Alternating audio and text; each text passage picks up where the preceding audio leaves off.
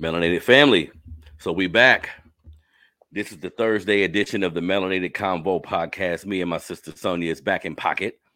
Back on Thursday, the way we need to be, man. Thank you for tuning in to another episode of the Melanated Convo podcast, where we have interesting interviews, interesting conversations about Black life, Black experiences, how this country is affecting us, how we're affecting ourselves. It's the Melanated Convo, man. We digging deep into what happens to the Black man, Black woman in America. And people ask me why I don't use melanated more when I'm speaking, why I use Black even. And it's a familiar term. Right. It's a familiar term. I'm not speaking to the historic facts of how those things were created, which I don't agree with, but it's familial. It's understanding to people, but that's why the show is melanated, because I understand the branding of everything, So thank you for tuning in to another show.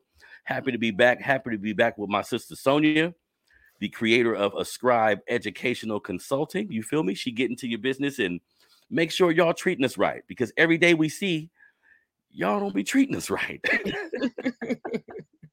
So sometimes we need somebody to go in there and fix it for us. So today, me and my sister Sonia gonna talk about a few things going on in the community. I'll advertise a few things as well, but I want to get right into it since we're a little behind schedule. So my sister Sonia, first thing I'm gonna play, right, is the NAACP in Florida is they passed it anonymously in their state.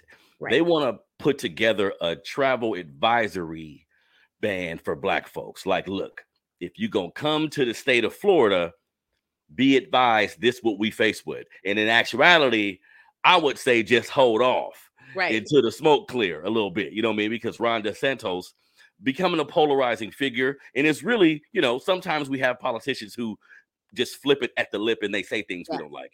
He's actually trying to put into some policies that will be very unfavorable to Black folks. So before I play the video, Sonia, give me your quick thoughts on just the idea that the NAACP, some people like them, some people don't, but they do stand for Black folks. What do you think about them just initiating this and wanting to get it out there? I wish that more of our organizations that have been the bedrock of our community were more courageous in this time as they were back in the civil rights movement. And I know that's a whole lot for some people to, digest. But I think when I have conversations with older generations of folks, my parents, my grandparents, right, their age, they often say, we had the civil rights movement. We felt like we had made some accomplishments, and then we dropped the ball. Mm-hmm. And then there was this Black Power, we are Black and we are proud movement. And it kind of gave us permission to love ourselves in a way that we can handle this. We can go out and do anything we want to. And we forgot to continue to fight for those inequities in community. Mm-hmm. And so I just wish that the NAACP, the urban leagues, all of those old, been in the community for a long time organizations would be more courageous now, because it's more dangerous today than I think it was, back in the 60s. You know what? I'm going to play the video really quickly here, but I've heard about what the NAACP does for Black people. I've seen a lot of their stances on things that go on with us. And sometimes it does seem like this is almost like an old guard. Like they may mean well, but they're losing touch with the fact, just because you just said it all, my sister, we still fighting. In the vigorousness we used in the 60s and the 70s, I know we were forced to do it more because some of the racism was more overt. Right. But still, it's happening now. So I appreciate them doing this. But in all times, like, we need a very aggressive approach to racism, a very unapologetic approach. So I'm going to play a clip because there's some interesting things that are said here in this clip. And, I think this is something, what I mean? I understand how much more our Black organizations can do, but to say Black folks stay out of this, it creates a conversation that's necessary. Absolutely. I'll put it that way. All right, so let's listen to it real quick. This is the NAACP, a news report about the NAACP talking about Black folks, hold off. Don't come to Florida like asking the national organization to issue a travel advisory warning Black people not to come to our state. Local 10's Laren Livingston is live with reaction to this. It's pretty controversial, Laren. Yes, you may May be familiar with the term sundown town. It refers to places where Black folks were historically advised not to be once the sun went down, as it were. Well, the NAACP of Florida says the Sunshine State as a whole may be one of those places.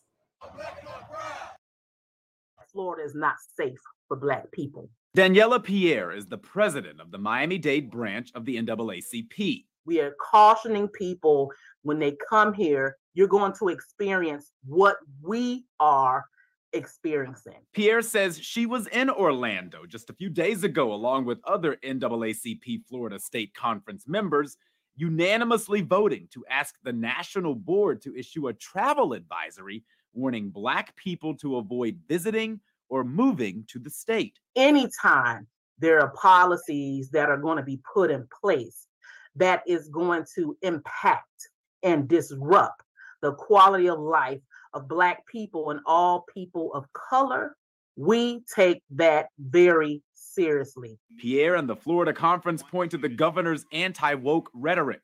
They point to the redrawing of the state's congressional maps, which has been legally challenged on the basis of race. They point to the modification of proposed AP African American history classes and the push to do away with diversity, equity, and inclusion programs.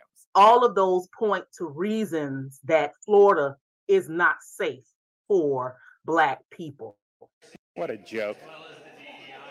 What a joke. Yeah, we'll see how effective that is. Last week, the governor dismissed the idea as a stunt. And fine, if you want to waste your time on a stunt, that's fine. Look, I get, but I'm not wasting my time on your stunts, okay? This is not a stunt or a joke for the NAACP. Okay, so a few. Me unmute you there, sister. Oh, there we go. Okay, so a few things that I take away from that video, Sonia. So like we spoke about with the NAACP, I appreciate any public action that denounces white supremacy from them. Right. I appreciate, even though we can agree like a more of an aggressive front, like the grassroots Black folks in America. There's a lot of them. Yeah, they are figuring it out. I would say the old guard should get with the grassroots organizations. Absolutely. See what they're doing, because a lot of them are on the ground figuring things out where you guys are using old methods where we got to look at what's working. That's what I've been thinking about in my life too. Like, if you've been doing something that ain't worked or it's not working effectively enough, you have to make some changes. Don't you think so, Sonia? Absolutely. I mean, that old adage, that old saying that if you keep doing the same thing and getting the same results, you might be a little bit crazy. Yep. And we've been crazy committed, crazy loyal, crazy just loving to this country that our ancestors were stolen and brought here, to. We've been crazy involved in the building of this country, but we've also been crazy about making sure that our voices are heard and we are at the table. Yeah. And so I feel a certain way about the NAACP in regards to this is foundational grassroots organizing, and we can't disrupt or deny the history that they've contributed to the fight and the voice that is Black folks today, right? Yep. But I agree there needs to be a more aggressive stance. I will tell you that working with, I can remember being my first approach from the NAACP. I was in college in Atlanta at Spelman, and there was a representative from the Atlanta chapter of the NAACP who came to our campus and was like, become a member, become a lifetime member. It'll only cost you $25 to become a lifetime member. And I bought the lifetime membership because I was like, if I go back to California ever, all I need to do is transfer. At least that's what they told me. And my lifetime membership I wouldn't have to pay dues ever again. Yeah. And I thought $25, even back in 1993, I thought that was a bargain. And so when I look back on those things, I say to myself, okay, there have been some volunteer efforts that I have been able to have opportunities to partake in and build in community with. There have been job opportunities and community opportunities that I and others have been able to connect with via this organization. But we have to think historically and chronologically as well. When the threat is on Black lives, how do we assert one, that voice, and impact policy? Because at the end of the day, if these policies, like she said, are going to change the trajectory, the life expectancy, the quality of life of Black folks, I think everybody needs to take a stance and say something. It's powerful, more powerful when if I say something compared to when the NAACP as a collective says something. So there's something to be, held about that. We just got to get, some of these young bucks with the energy and the enthusiasm about today's technology and that they can move in, because they move differently than we do. We have to recognize that they got different things at their fingertips that they can fight and put information out way more expeditiously and just than we can. And so I don't have that mindset. I can just say for myself, I don't have that mindset. I need young folks. I need to be able to pass the mantle, pass the torch, the baton. And we can't be mad at them if they mess up or if they have a hiccup, right? Because the old school folks, they had lots of hiccups, and we behaved them and we kept fighting. So I think sometimes what happens too, because you're right, there needs to be a young influx of energy in all organizations that was started like in the early 1900s, or things change quickly. But I think sometimes with Black folks specifically, once we get a position of power, once we get that spot, man, we want to keep that spot. You got to realize some of these brothers is coming from certain types of direct racism, their moms and grandparents being slaves.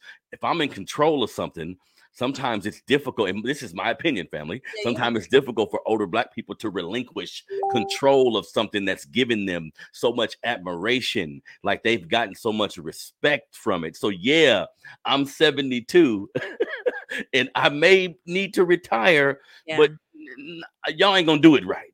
Right. You know what I mean? So sometimes you got to leg way for that type of thing. And really, all politicians who position themselves this way, because look, if they're saying we don't like the policies that you're putting forth as Black people in this state, if your response is that's silly or whatever he said, whatever dismissive goddamn comment he just made, this is real. This is why people don't trust you.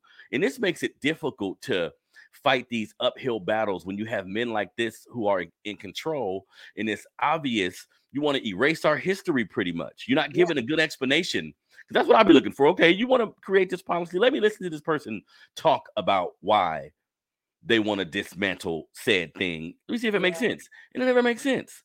So Sonia, I mean, we need to look at not just Florida, because Homeboy said something very interesting to me at the beginning. He said sundown town, and I always talk about it. He was like, I want to make the state a sundown town. And that's real telling when you think about it, Absolutely. And so people are not oblivious to there are folks out here who are aware and still alive to this day who experienced that firsthand. I can remember my parents when we were younger. We took a trip. I tell you this quick story. We took a trip. I was in the 5th grade. My mom's father died. She's from Chicago. We couldn't afford to fly all of us back to Chicago, so we planned to drive. We drove in 2 vehicles, my uncle and his kids and his wife, my mom, stepdad, and my sister and I. And as we're driving state to state, I was in the 5th grade. My teacher, Miss Glover, love her to death. She said, you're going to be gone for at least, 2 or 3 weeks. Here's your assignment. In every state that you go to, I want you to write something about it, take a picture, get a postcard, do a math calculation, like calculate the distance that you travel. Tell me about the weather, all that kind of stuff. This is going to be math, science, and English, and all of that, all into one little project. I can remember we got to Nebraska and we went into a gas station, and my sister and I had to use the bathroom. My sister, my little cousins had to use the bathroom. And the guy at the register said, those little niggas can't use the bathroom in here. Oh, wait, Sonia, what year was that? This had to be like 1981. Damn. So my mom gathered us and everything, and she was prepared. Like, she had heard the stories from her parents and grandparents, but had not, she'd been in California since she was 18, so she thought she left that kind of stuff behind, and that we had progressed as a complete nation. And so she was like, "Don't worry about it. We're gonna pull off on the side of the road. I'm gonna show y'all how to do a cop and a squat." But my uncle, who's a little, hot-headed, went back into the store, and all I can remember was looking, how you look as a kid, you looking in the window, out the window, seeing what's going on. And we had those roll down windows. We didn't have electric windows. And I heard my uncle go into the store, and he just start knocking shit all off the couch, rebel. Yeah. Sometimes that's what it takes. When I hear stuff like that, I immediately ask the year, because I think some people get it fucked up and think when we talk overt racism, it's not a year thing. Right. It's still a location thing, family. Yeah. You can find yourself, like we was talking about the other day, you could be in a popping black city, right, and travel 25 minutes and gotta stop somewhere, and you get the nigga wake up call, where when it's large, and we got to realize this, because when you say the 80s, that's closer to the 70s and the 60s. So a lot of these places are still dealing with the residue. But in reality, it's the numbers thing. So if you go somewhere and they're in large numbers, they're emboldened. It almost does something to them when it's 90 of them and one of you. You know what I mean? Yeah. So we need to be aware of that. And politicians who push things that obviously are going to be detrimental to people who look like me and you, and just any brown person, any poor person. Yeah. You know what I mean? It seems like it's more of a game than anything. It was so sad, because this was also during a time period where gas station, or at least old gas stations in the country, at least, would have a gas attendant that would come out and pump your gas and that kind of stuff. So this particular gas station had a little boy that probably was around the same age as me. And as we were realizing that we needed to use the bathroom, I had started talking to the boy, and he was asking questions like, "Where are you from?" And when I said California, he was like, "Oh my gosh, when I get older, I want to go to California." Oh man. Sweetest kid ever. And when we were driving away, he's mouthing, "I'm sorry." Oh, I remember this verbatim. Wow. So that's very interesting. Generationally, we know that, one, racism is passed down. It's taught from parent to child, grandparent to grandchild. But we also know that young kids can begin to internalize right from wrong and make choices for themselves. We just have to hope there are more allies that are coming out of this next generation, and then the next generation even more than that. And then, so maybe that's the way that racism dies, because if DeSantis, I don't know how young he is, but if he has it his way, be around, at least in Florida, for at least 20, 30 more years. But I think also, Sonia, that very interesting what you stated. But and what that young kid did, I think, is what, honestly, I'm sure a lot of young white kids now and then have grappled with. Like, I hear what my parents are saying, but I haven't had any experiences, any negative experiences with these people. So when I see a kid my age and we 7, we gonna chop it up, because what we got in common is the best thing to have in common at that age is being damn kids. So that kid you seen, he would have had to go through a struggle of pretty much fighting his family. Hopefully, who knows if his mom felt that way or other people, but if your father feel that way, Sonia, it's difficult for you to go against that. Even if you do it with him in public and then in private feel a different way, it still has to be conflicting. So like you said, they learn it at an early age. Yeah. And it's unfortunate. We know that these are just like we have generational traumas that pass epigenetically within our body systems from generation to generation. So does racism follow them. And unfortunately, that it's the benefit, it's the privilege of, like, I don't think that most well-intended white folks today are intentionally racist, but you are born into privilege and benefits that you didn't earn on the backs of our ancestors, who didn't also deserve the oppression that we experienced, who in our DNA, we experienced their trauma compounded on our trauma, right? And so the cycle continues. I think that it behooves us as a collective community to come together with folks who understand that this is a thing, to say, yeah, it's not our fault. Like you and I can chop it up and be like, it ain't our fault that we carry this trauma. But likewise, our white brethren, our Asian brethren, our Latinx brethren, we have to be able to say to them, your privilege is not your entitlement is not your fault either. But we have to recognize that this thing creates entitlement and it creates oppression. And when we address that, then we can have some conversations. I don't care if it's uncomfortable, because at the end of the day, we live in a resource-rich country, and it's enough for us, all of us, to be taken care of. Just very because you got a house and somebody else don't got a house, and reparations might be paid to these people who don't got houses, your house ain't going nowhere. I need to understand that white. That's something deeper. That's something deeper. I can be like, I gotta take your house from you because we giving reparations to black people. Yeah. No. Because we pay taxes and money is funneled into a lot of bullshit that none of us quite understand or agree with. Absolutely. So what's the difference? So when you say that, I think it's always something deeper. And the last point I want to make about DeSantis and everything going on in Florida, because something you were just mentioning about your interaction with that young person, I think it's important to know, like, some of the stuff he doing when you attack our babies, that's the root. See, so when you say, I'm gonna make sure these young niggas don't get taught certain things, well, you're attacking everything then, because that's our future. That's how we gonna move forward. And to me, it's just difficult for me sometimes to interact with the structure America has created when they live on so many lies.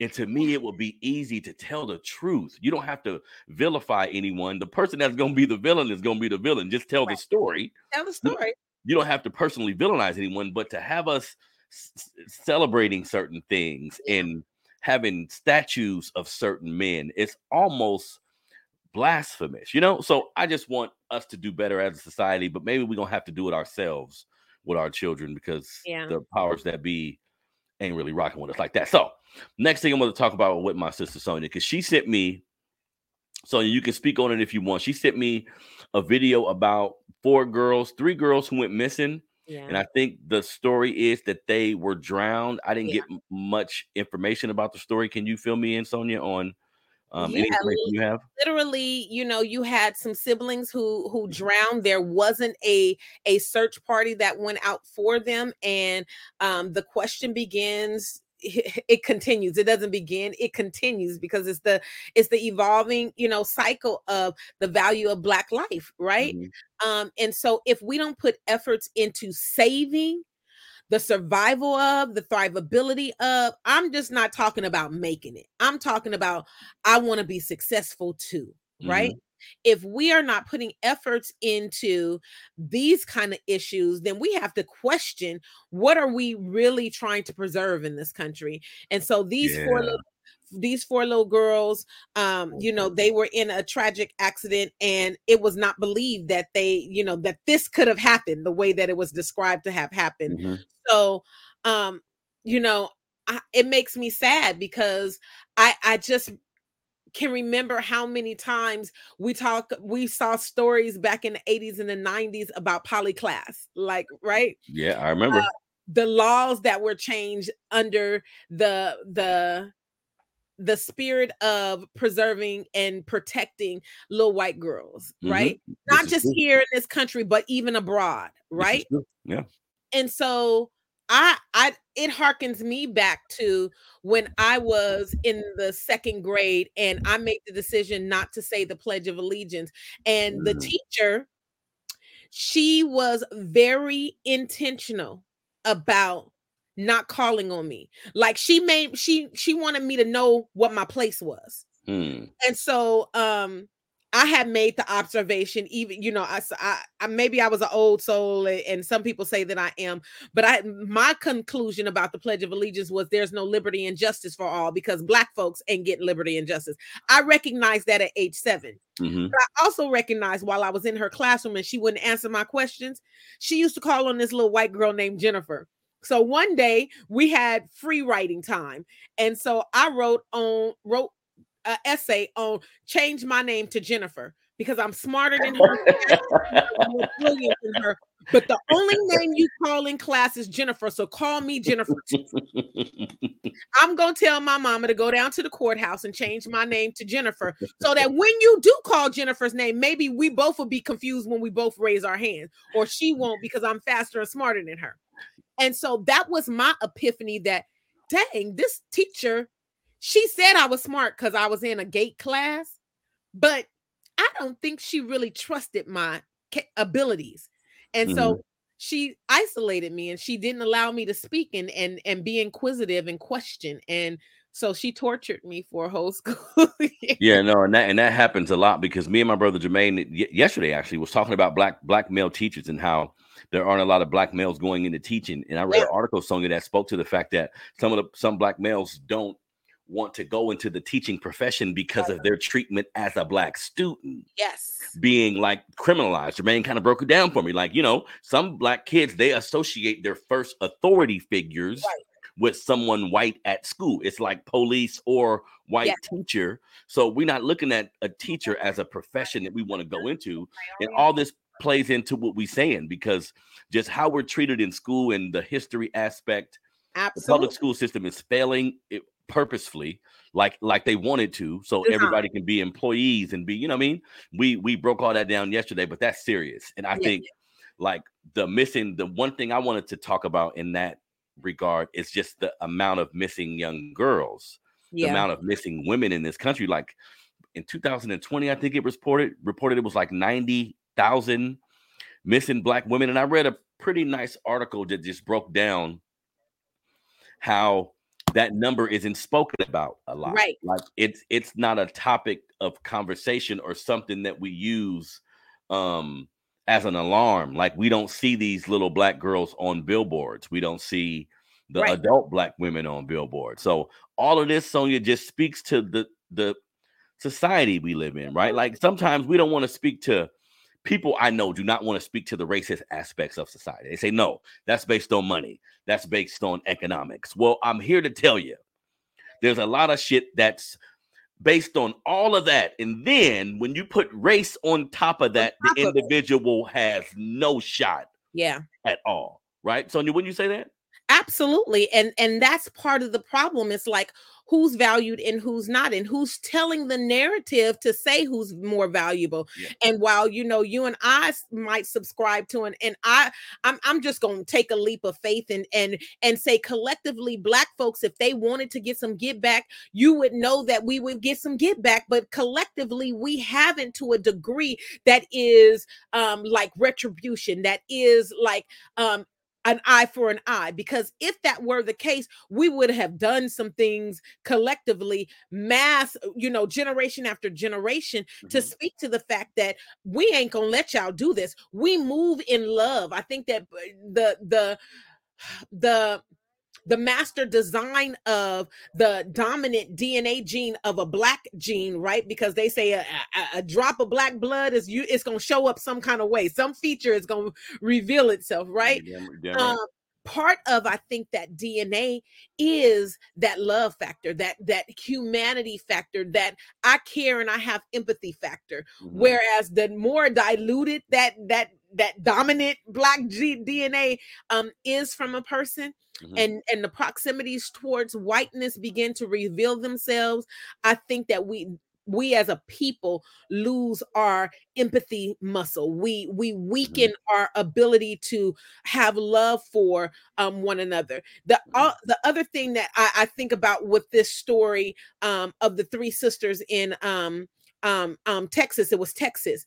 They were 5, 8, and 9, and they were supposedly had drowned, but they were also supposedly had been like verbally accosted by a white neighbor earlier in that day.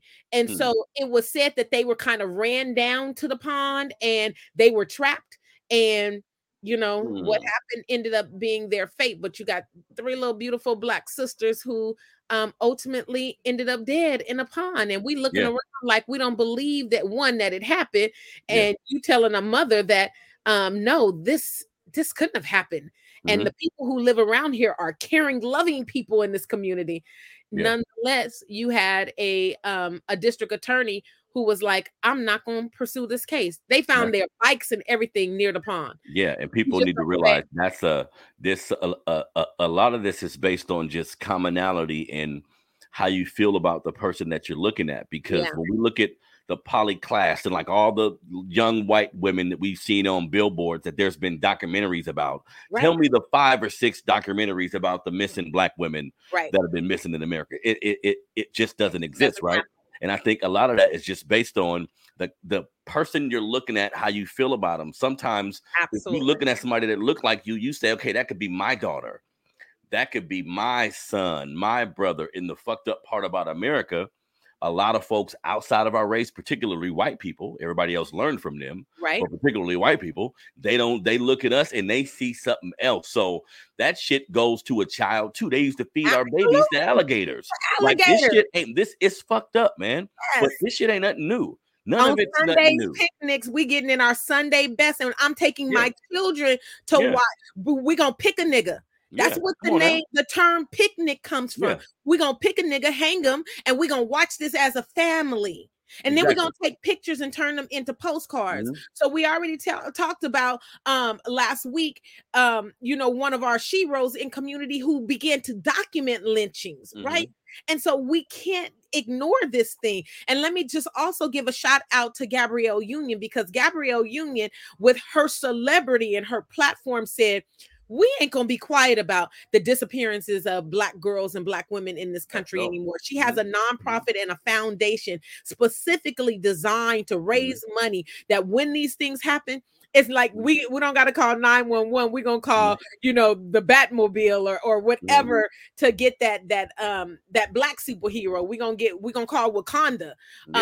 To have us come save us if nobody else wants to come and show up and take our lives seriously. Shout out to Gabrielle Union. I will even say here in Sacramento, there's a woman in community, Rolanda Watkins, who used to do a podcast, and every Sunday she would bring up the numbers of missing Black women and girls. And the numbers, not only are they missing because of intercommunal things, they're missing because of sex trafficking. They're missing because of outside community forces. So the force against Black women is an attack from all fronts. And I will never forget the words of Malcolm X, who said the Black woman is the most unprotected, unsupported, human on the face of the earth. And so we have to begin to think about that, because at the end of the day, we still the ones who have that are the foundation of the Black community. But secondly, we are the one that's left vulnerable when they've sent our Black men out of our family, when we've put our Black boys in prison, when the target is through the prison pipeline, and now that target is also on Black girls. So we have to really reevaluate us as a community, how we interact with one another, because that colonial, that colonist, that white supremacist mindset is a part of our problem too.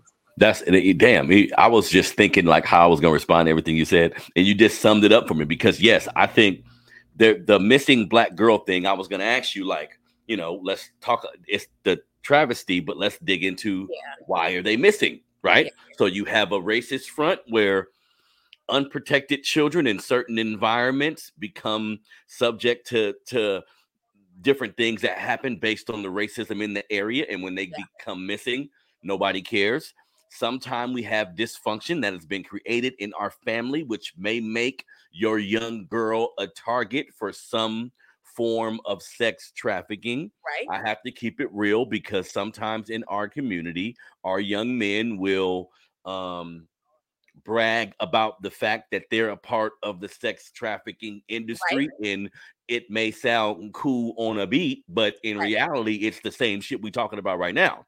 Because those of us who have daughters or granddaughters, ain't no way we would want something to happen to them. But if we do the research, we know a lot of young women who fall into that lifestyle voluntarily or semi-voluntarily, it's because of what's been lacking. Whether it's the mom, whether it's the love, whether it's the foster home system you've been put in. So a part of this is like, as a community, global community. So you white, Black, Mexican, whatever your race is, if you didn't do this, if you didn't do Yeah. certain things with your child, with your daughter, if you had her in turmoil, if you've never sought to be a responsible parent, you're leaving her open for the predator. See, Yeah. because sometimes these women are taken when they don't want to be taken, like beyond their constraint, right? That happens at times, but sometimes they're looking for something. Yeah. Like Sonia, we have to be honest. Don't We you think that's a fact? We have to be honest about it.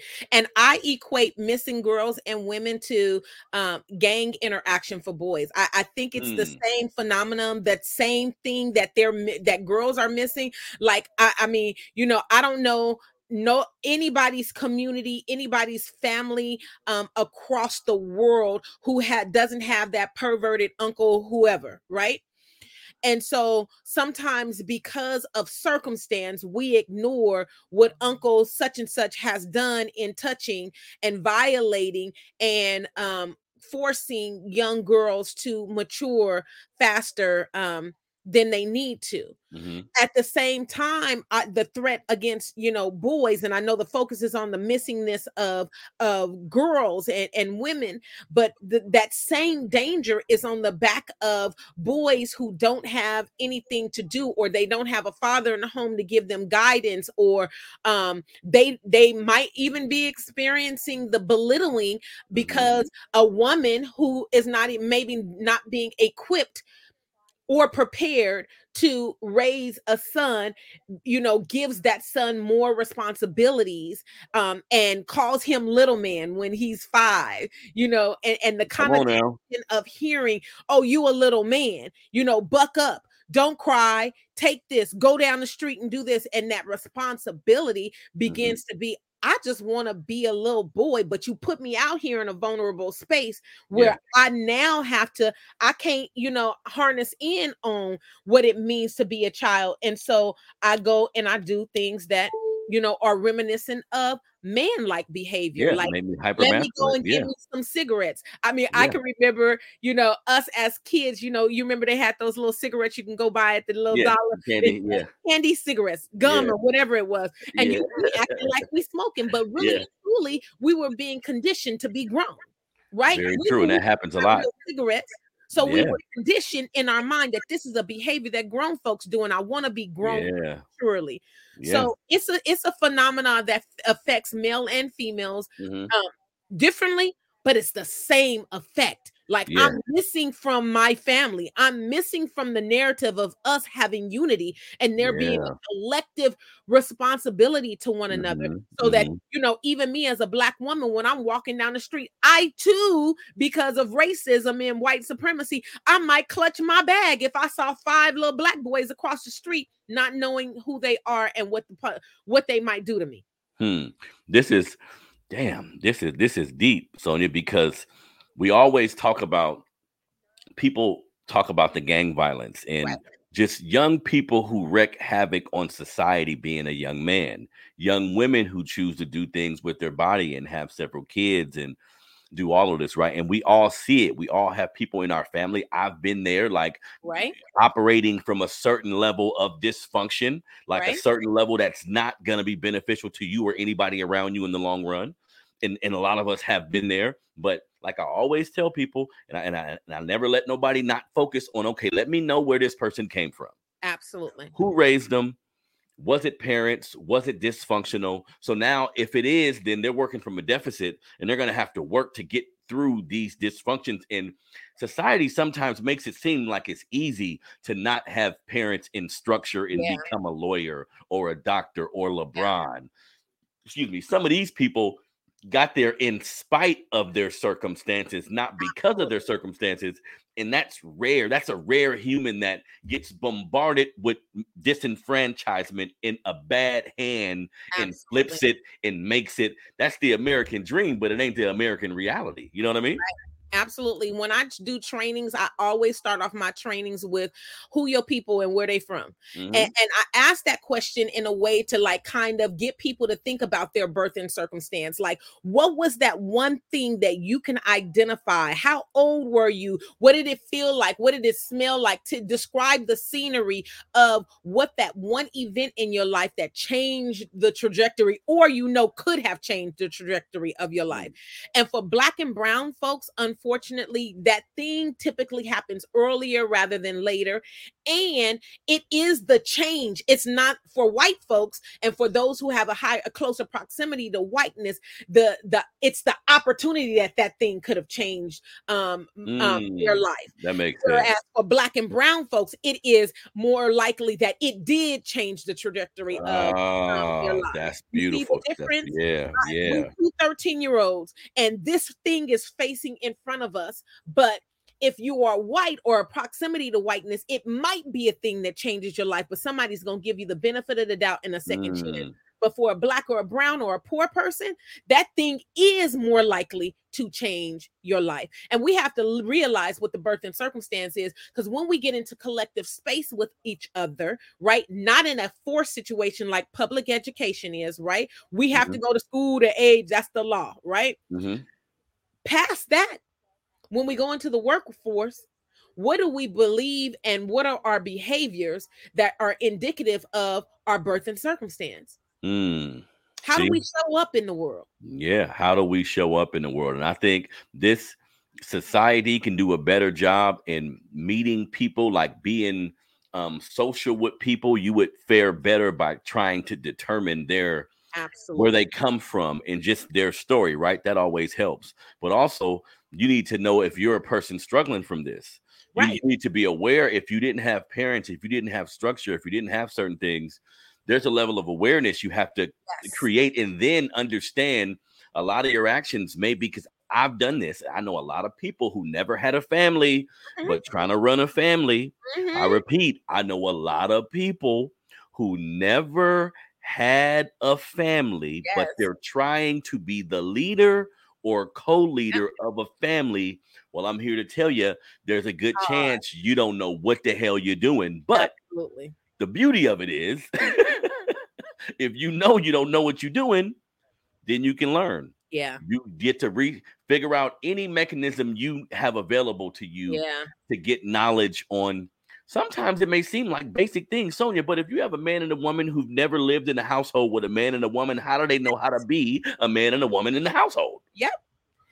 When my husband and I met, we had that was a hot topic conversation. He didn't grow up in a household with his father, and I grew up in a 2-3-parent household-ish, right? Because my mother remarried, and I had the benefit of having 2 beautiful Black men as role models in my life. And both of them loved me to pieces, right? And so I had a support system that even if I tried to go to my daddy for something behind my mother and my papa's back, they were going to make sure that they were all on the same page, right? That's dope, And it was a wonder sometimes when, my sister and I would be put in situations where we would be like, oh, well, I'm going to call my daddy. And my mama and my papa would be like, go ahead, go try that if you want to. Right. But there is my husband and I, he didn't grow up with the benefit of his father being present. And so it was a conversation of, I noticed, as someone who grew up in a household who had 2 parents, 3 parents most of the time available to me, I began to notice that he overcompensates for things that he didn't have. But because you didn't have certain things, there's a factor in not knowing how to be present in the moment. Like, I'm going to be a good father. I'm going to be a provider. I am going to make sure that my kids don't go without, make sure that my wife got the best of everything. But when it comes to being present, men oftentimes struggle because they've never experienced someone being present for them. Yeah, and this is true. And this is so, and I think that, like, I personally don't feel like you can be my age. Let's say you're a 40-year-old man and you're using that excuse. You tell your woman, hey, I'm not doing well because my father wasn't president or a man wasn't president. You can say, I'm just now realizing I'm not doing well because of these things. Because once we realize it, it is up to us to try and do the work. And just that level of acknowledgement can help you when you get into an argument with your woman, or you get into a situation with your child, where you may not be keeping your word, or you may not be doing something that really is just principled man thing. I'm speaking for me now. You know what I mean? Sometimes as a man, if you didn't see these things, you have to recognize it and say, okay, boom. That's something I'm not doing well. So when information about that comes back to me from said family member or loved one, I'm gonna receive it the right way. You see what I'm saying? Yeah. So yeah, Sonia, that's a real deep thing that I think we can always talk about, because like who we are now is always a product of our childhood. People at times negate that fact. That's why I'm so cautious about how people have children, because I say, okay, I know what I had to go through just being a young person without resources, without the state of mind, and the stability to have a child.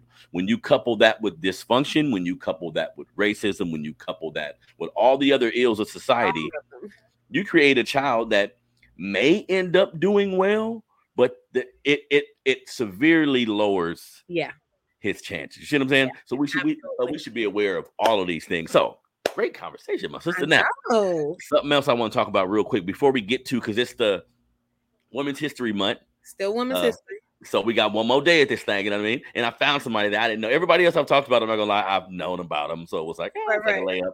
This person I didn't know about, so this is beautiful, and I can talk about her.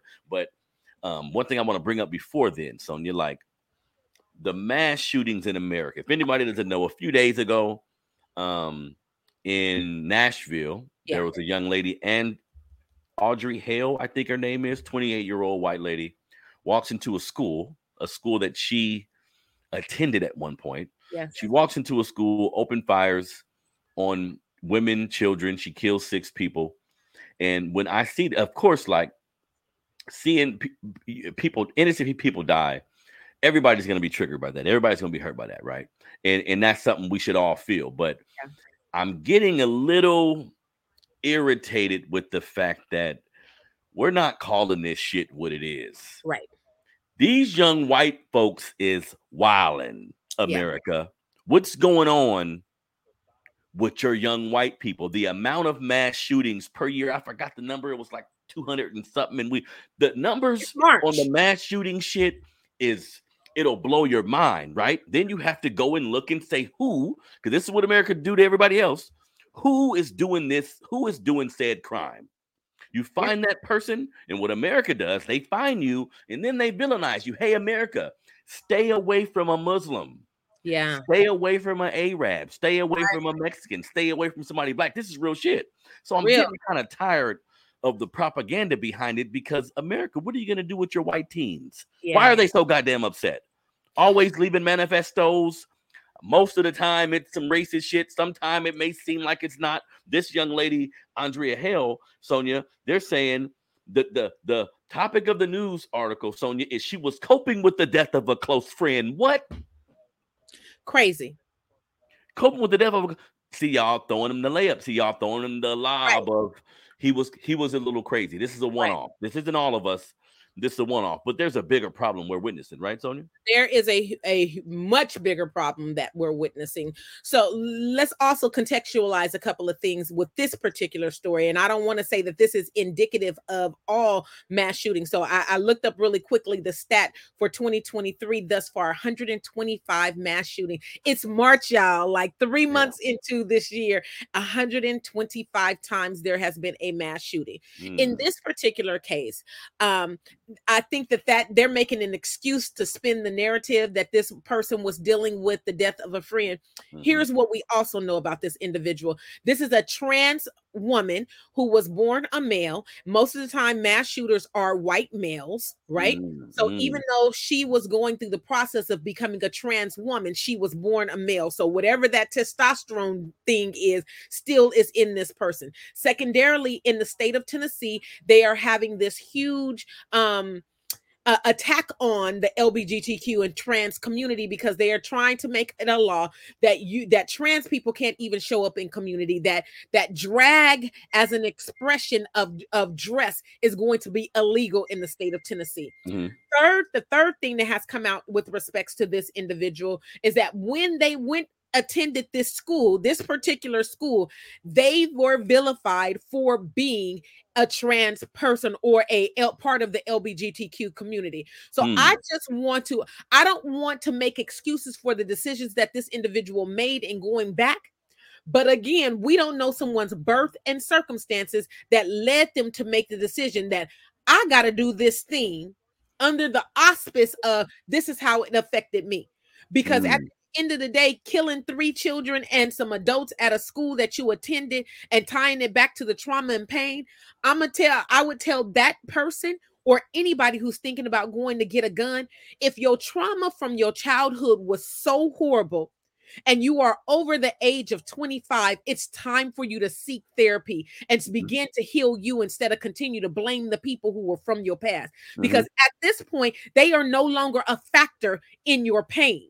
You are the factor that controls the existing or the perpetuation of your pain. If you're going to let it continue, that means you accepting that you're wallowing in that pain and you need to do something about it.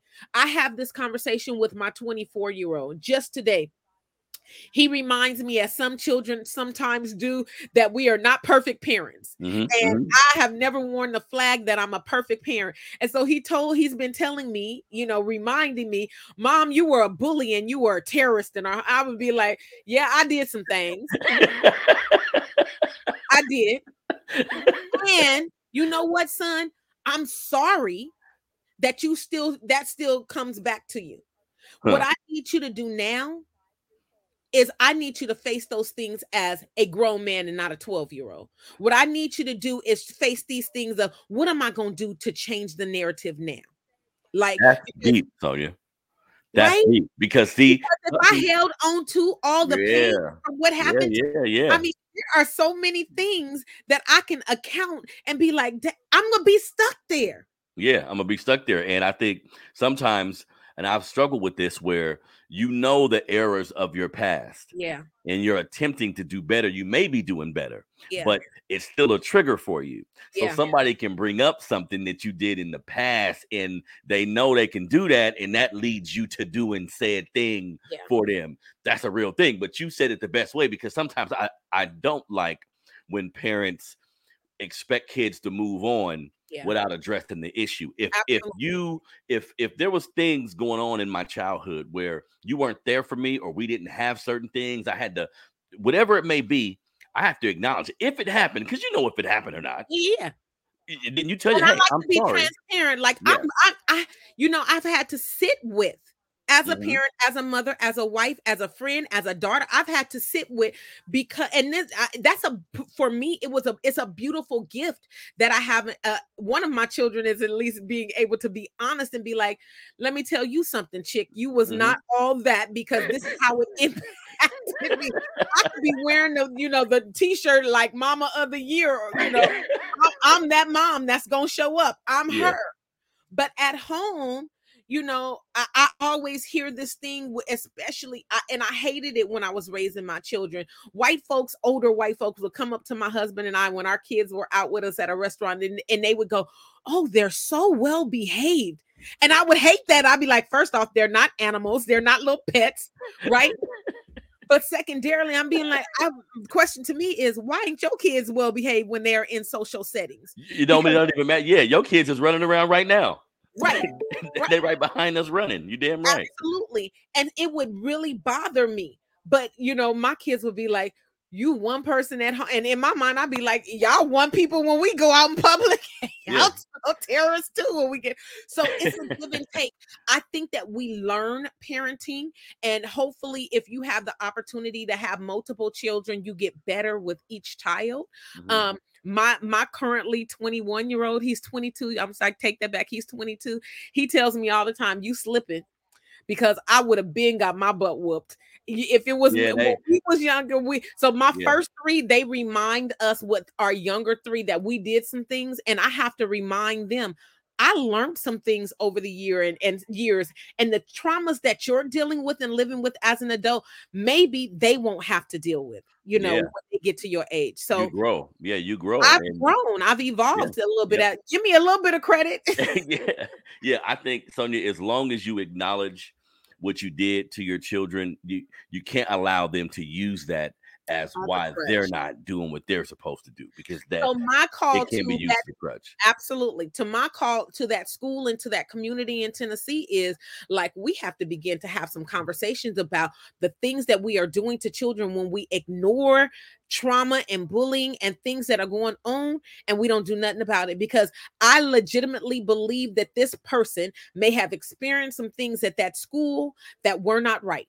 And no one has addressed that, right? I see what you're saying. Because LGBTQ plus folks have experienced some things that you and I, as cisgender people, have not experienced. And we have to call a thing a thing. Like, even in the Black community, when we calling somebody a sissy, my dad told me a story when my god sister came out of the closet. She came out, she said, Uncle, Goddad, I want to tell you that I'm gay. And he said, the hell you are. My dad's a preacher, So she had that as a strike against her. It was hard for him to wrap his mind around that. And so I, over the years, have had conversations with Dad, your goddaughter needs you. She's never had a father in her. You are it. Right. And so he came to me. He's now in his mid to late 70s. And he came to me like maybe about a year ago. And he said, I want to tell you a story. When I was a young kid in the church, there was a our choir director, and he was the baddest, like, can blow. But my family would always tell us he a sissy. Don't hang out with him outside of the church. Later on in life, he ran into him as an adult. And seeing him as an adult, my father was like, oh my God, he's strung out on drugs. Nobody accepted him. And so he turned to the streets. Yeah, we see the examples of that all the time. Yep. Right. And you see, I didn't know. I heard, like I mentioned when we first started that story, that she was transgender. But see, that speaks to, because we do see the times where it's a white supremacy base of what's taking place, right? It's based on that. But sometimes it's a kid that was hurt, like it was a kid that was bullied. Now, we can't deny that a lot of Black kids don't go into school and react this way, but this is how a lot of white children react. And you mentioned that, she's transitioned into a woman, but still a man now. You see what I'm saying? That's important to note, because you can treat kids a certain way, and that's a private school or a church school or something like that, I'm sure. You know what I mean? So sometimes that's a religious thing too, where a lot of us come from these religious backgrounds and we believe in what the Bible say, not using to me, like the reality of the day, like mixing it with the love you have to have for an individual. Because I always tell people, if you have a cousin, a brother, or whatever, and you reject them, well, you can go ahead and do that, but the trajectory of their life is going to change. Some of them use it as empowerment, but sometimes they can go strung on drugs. They'll go, it'll be worse if you say, hey, don't come, because you can say, hey, look, I'm okay with you being gay, but don't bring that shit over here. Well, you're not okay with me being gay. No. You see what I'm saying? So you have to find a way to create resolve in yourself. And me personally, I always go to, if it's my son or a young man that's very close to me, I want to make sure, just to be honest, there was no molestation or anything that took place. I want to make sure you were safe as a young person. If it's just a choice you're making, we can have that conversation. But I'm not going to bully you into doing what I want you to do, because if I tell any person I love, stay away from me, that's showing I don't respect what you got going on. You know what I mean? So that's important. Now, before me and Sonia get out of here. Oh, and one last thing about the Nashville shooting and all that stuff going on. Like, I think, like I said, I'm always empathetic with people that get killed that are innocent, but America has to do a better job of labeling things what it is, because when other people do crime or do things you feel is detrimental to society, you make sure you publicize it. You make sure you make them the target, damn near, right? So we don't have it in America where we see a young white man in a trench coat or a long coat or anything we think is suspicious. Nobody looking at him like he could do something to somebody. But we put these labels on everybody else. So we got to ask ourselves, why is America not addressing like the white supremacy problem the way they need to, when a lot of these young white kids always get some type of excuse as we've seen with this young lady. Now, Yeah. last thing we're going to talk about before me and Sonia get out of here. This is the last day of Women's History Month. Yeah. Right, Sonia? So I found one more woman we're going to talk about today, family. And this is someone that I wasn't aware of. Like I mentioned, all the other women have been women that I had in my mind already. So I just kind of looked up some stuff just for clarity. But this woman I wasn't aware of. So her name is Lucy Diggs Slow. Now, Lucy Diggs Slow, she was born in 1885, died in 1937. She was a graduate of the School of Arts and Sciences in 1915. She was a woman of many firsts. So dig this, y'all. Slow was one of the original 16 founders of AKA. Did I say it right, Sonia? Yep. AKA, right? AKA sorority, which is a very popular Black sorority to this day. But she was one of the first members of that sorority. She was one of the 9 original founders of the sorority in 1908 at Howard University. In 1922, she was appointed the first dean of women at Howard University. In addition to that, she created and led 2 professional associations to support college administrators. So at like a early age, you know what I mean? She was doing a lot of things that are impressive. And something that really impressed me, Sonia, that Slow was also a tennis champion, winning the national title of the American Tennis Association first tournament in 1917. So this is the start of all the tournaments that we see Serena and all of them playing in. So she won the first tournament that they had that they allowed Black people to participate in. Excuse me, she actually won that tournament. So this was a powerful sister. Sonia, you knew about her already, right? I did. It was so funny because at the beginning of Women's History Month, I was reminded of her when you remember the movie School Days. And that scene about good hair, black hair, and it was almost like this divide between the sororities. The AKAs were traditionally the more prim and proper light-skinned women, and the Deltas and the Zetas were more of the dark-skinned, rough around the edges Black women. And it took me back to my time at Spelman, which is a historically Black college. And so I was thinking to myself, I remember hearing the story about the founding of the AKAs. And not only was this woman so, amazingly brilliant in her organizing efforts to bring AKAs, Alpha Kappa Alpha Sorority Incorporated, to the forefront as the first female sorority. She was instrumental in like a lot of organizing for student rights, for educator rights. But it's so funny in her story, which a lot of people don't know, is she was so outspoken that the prim and properness of being an AKA almost bit her in the butt, because some of these other women were like, why are we trying to be so radical? And it always, it just, it reminds me of myself a little bit, because, I get questioned by Black folks. I'm sure you get questioned a lot by Black folks, like, why we always got to talk about Black stuff? She was that chick in the room, like they were asking her. So they almost like did a coup on her and tried to kick her out of the sorority that she founded. And that's, part of her legacy. And she was like, nope. We ain't changing our bylaws and we ain't changing none of this. I founded this and we gonna do this. And she stood on it. She was a very dope and brilliant and strong individual. I'm glad that you are now acquainted with her. And I seen while we were talking, I just read that she started the first junior high school in Washington, D.C. Yes. She was in 1919. I'm not surprised about that. She was in education. She was big in it. So yes, thank you for reminding us of her. I would just, as we end this Black History Month, ask us to think about the indigenous people, the indigenous Black people who were here before Christopher Columbus and them. And I say that loosely because we know Christopher Columbus wasn't the first colonizer who came here. He just got the kudos because really and truly, if you know a little bit about history, Amerigo Vespucci from Italy got here before Christopher Columbus, who claimed America for Spain.